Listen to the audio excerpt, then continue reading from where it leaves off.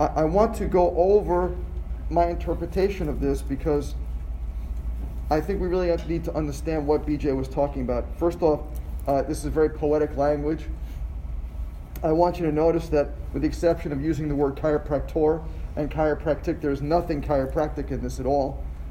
He doesn't mention subluxation. He doesn't even mention the spine. He doesn't mention backbones, doesn't mention anything.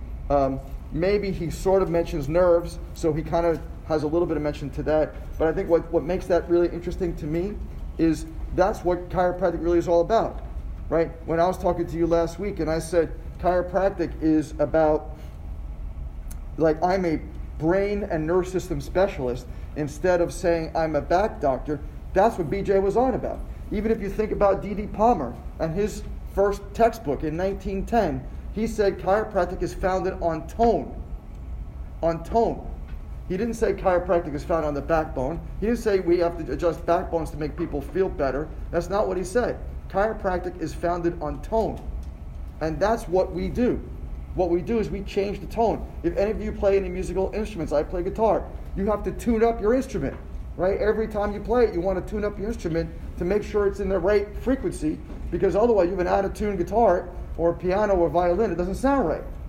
Well, it's the same way that the spine works and the brain and the nerve system, is we have to tune it up. So every time I sit down at the guitar, I put on my app, my Fender app, and I tune the guitar based on the Fender app telling me it's okay. And then each one of the chords notes is okay, and now it's ready to play, right? Well, what are we doing with the nerve system, right? We're fine-tuning the nerve system. And this is what people want. This is what people are asking for. I'm telling you, and I can only tell you this because I've been doing this for a long time, that patients are coming in looking for something different. They're not looking for the same. Even those people who are coming in for a back pain aren't just coming in for the same old stuff. And honestly, the patients who just want, just give me a pop or a crack, we're not accepting those patients. I don't want those patients in my office. I heard my CA yesterday, someone called up and must have said something like, I want to come in and get adjusted by Dr. Rubin. And my CA said, when's the last time you were here? She said, well, I've never been here before. The person, whoever she was talking to, must have said that. And she said, oh, so you're a new patient. All right, well, we have to do an exam. And the person must have said something like, well, I don't want to do an exam. I just want to get, adjusted. And my CA is like, well, but you have to do an exam. Like, how else would you assess what's going on? Well, and this person must have said, well, but I've been adjusted all my life. I just want to come in and get adjusted. And my CA said, Dr. Rubin has a policy that everybody who's a new patient has to go through certain things. And one of those things is a new patient exam. He's not going to adjust you without a new patient exam. And the other person on the line, well, then forget it. And that's good. Right? I didn't say to myself, what are you doing? Why could you hang up on this person? I'm like, good. That person we don't want in the office. Right? Because here's what happens. You have a person like that in your office. What they do is they start telling you what to do. They start saying, I want this, I want you to adjust here, I want you to do this, I want you to do this. I don't need that in my office, right? I want patients who want to be there, and they want to be there for the reasons I want them there, right? Not for the reasons that they want to be there. But here's the deal, you got to teach them the reasons, because they won't know the reasons. It won't happen by osmosis. It won't happen just because you're an amazing adjuster. It'll happen if you tell them. If you tell them that there is the brain and the spine and the nerve system that we're working on, then they start to understand and you educate them, right? Because if you don't educate them, how would they know this? How would they know the inner power speaks? How would they know anything about innate intelligence or universal intelligence? How would they know anything about the brain connects to the spine? I have people tell me all the time. Another person said to me the other day, I had no idea how, I've been a chiropractor all my life, quote unquote, but nobody's ever said that you could do anything past the spine. And I was like, well, what have you been told? He said, well, I go to chiropractors and they say, let me crack your back and then come back when you feel like you need it. Well, that's not a good marketing plan, first off. And second off, you're not educating them. So he said, I've been to chiropractors all my life, various chiropractors in various places that he's lived in, and I've never heard anybody say what you said, that the spine has something to do more than just the backbone. And he said, now I understand. Now I understand, and now it makes more sense. And now I have to start going more regularly then, because he lives in New York. Now I have to start going more regularly because nobody's ever told me this before. Why? What are we so afraid of? Why can't we share this? What is so scary about sharing that we are brain and nerve system specialists? That when I adjust you, I'm not just touching your back. What is the difference? I don't understand where the fear is coming from. So one of the things when I look at this kind of thing, and it says, we chiropractors work with the subtle substance of the soul, right? That's not saying we chiropractors work with the backbone, right? It doesn't say that. It doesn't say we crack back. We chiropractors crack backs. That's not what he's talking about. We're working with the subtle substance of the soul. We don't even know what happens when we adjust someone.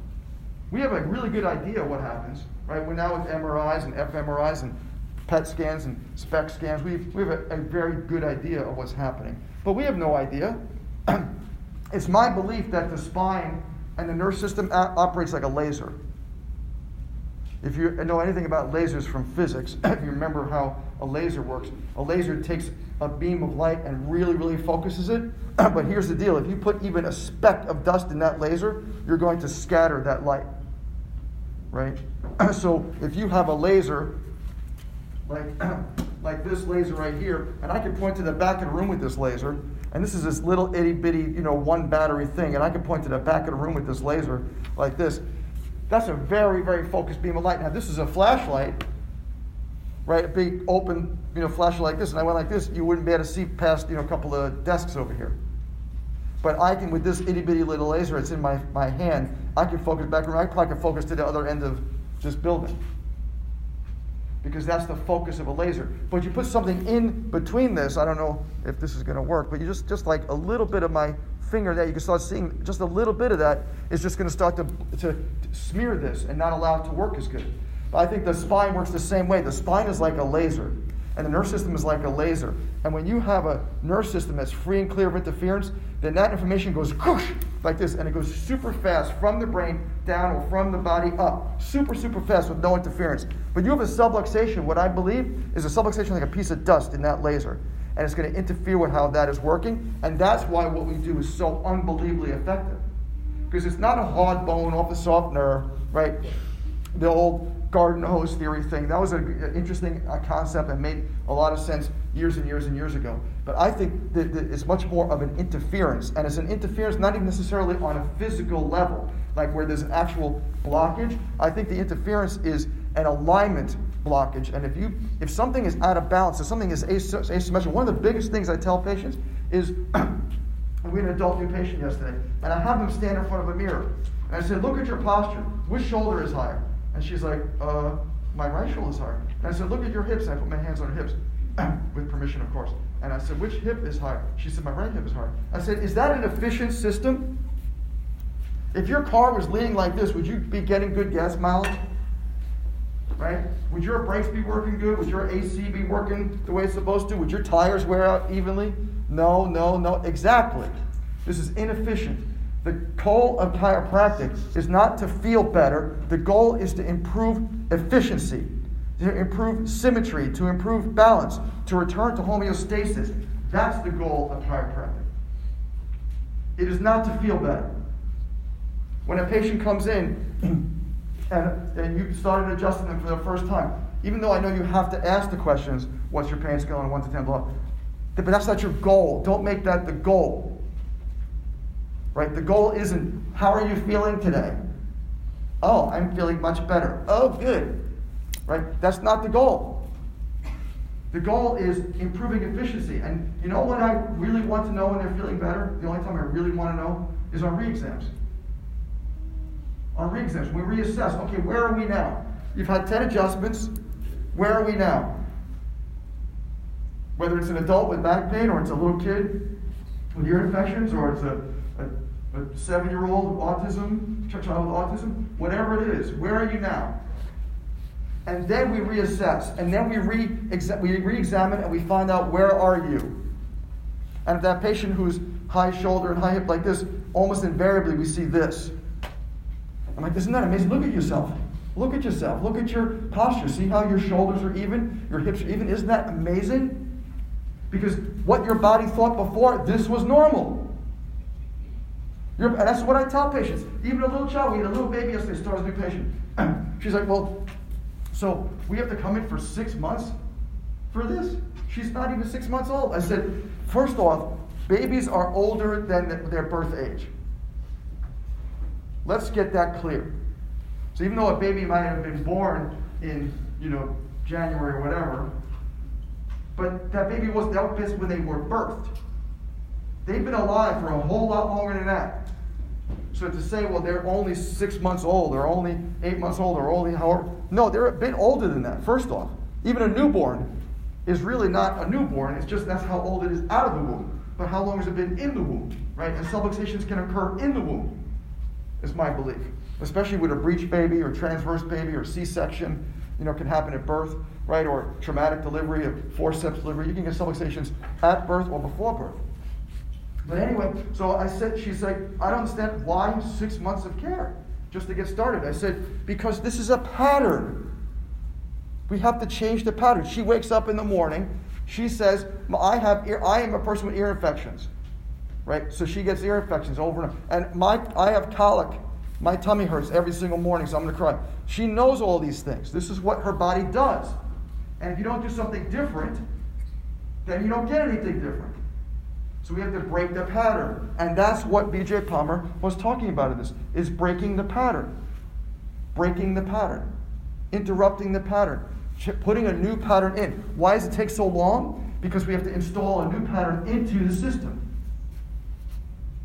That's why, even though sometimes people can say, well, I feel great after an adjustment. Well, that's good. But does that change the pattern? No, that's just like taking the laser and now it's taking it from a flashlight to a one little light, but it's not fixing it to keep it that way. Like what other profession, like I said last week, what other profession is there in the world that you can do something every single week to them and they get better? Right? You can't go to a dentist or any other doctor that I've ever heard of and get better after each adjustment, improve. There's nothing else like that anywhere. And that's what makes what we do special. But you have to prepare for this. The way you prepare for this is you start now. You don't wait until you graduate. Start now, while you're in clinic, to start talking chiropractic to your patients. Don't wait.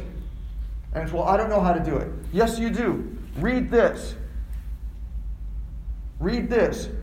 Listen to my podcast. Listen to Sigafu's podcast. Listen to other great chiropractic stuff out there. Pour this stuff in your brains.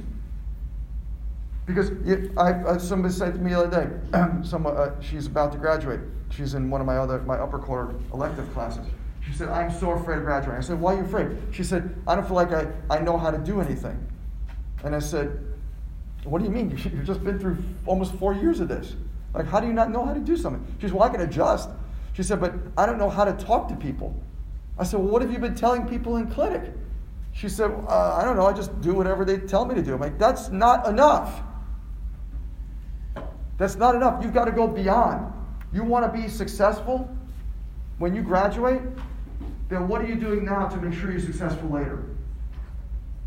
Right? Just the same way, if you want to be successful in anything, you got to prepare. If you want to run a marathon, it's not going to work if you say, I'll run tomorrow for the first time, and I'm going to run 26 miles. You got to practice.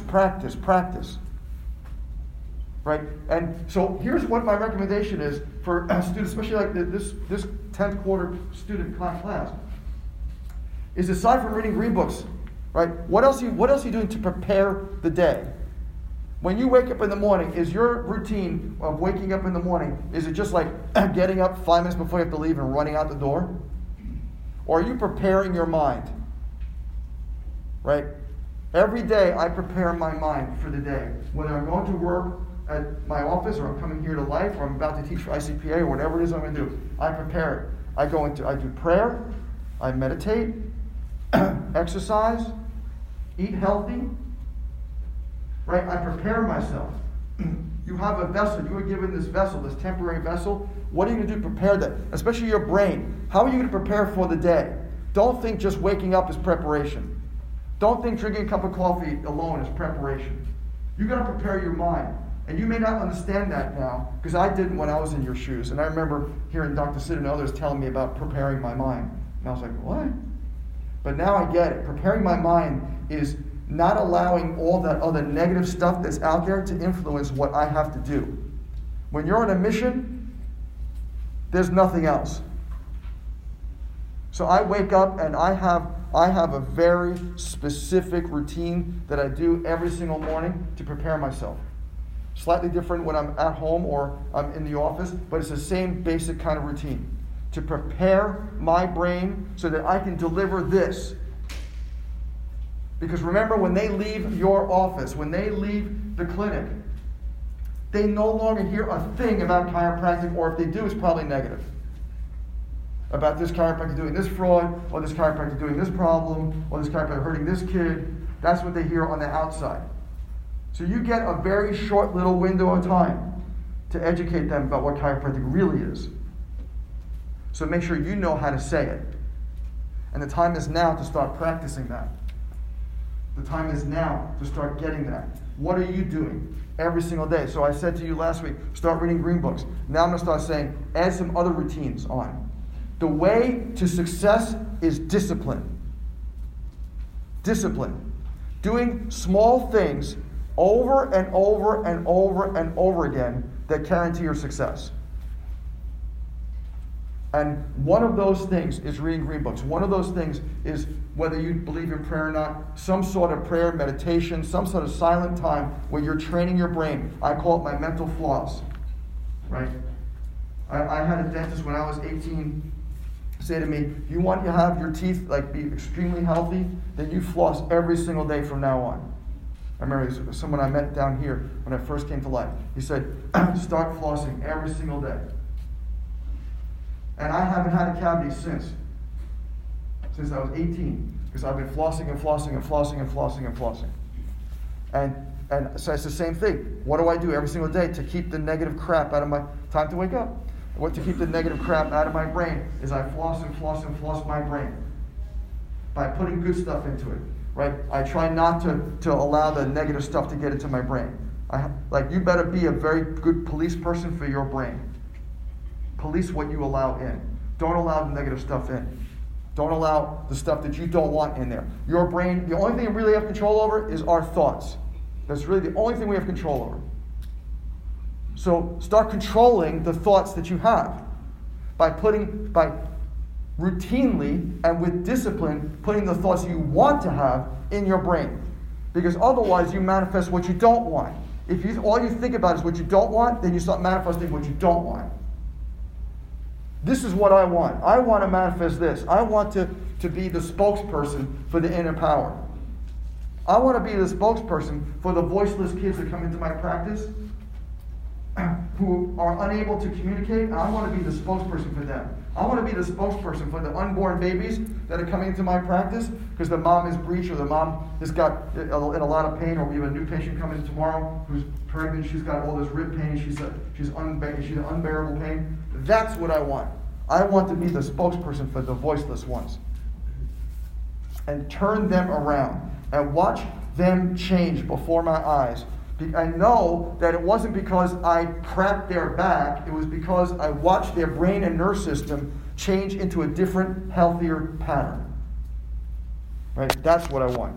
And that's what I want to see with you guys.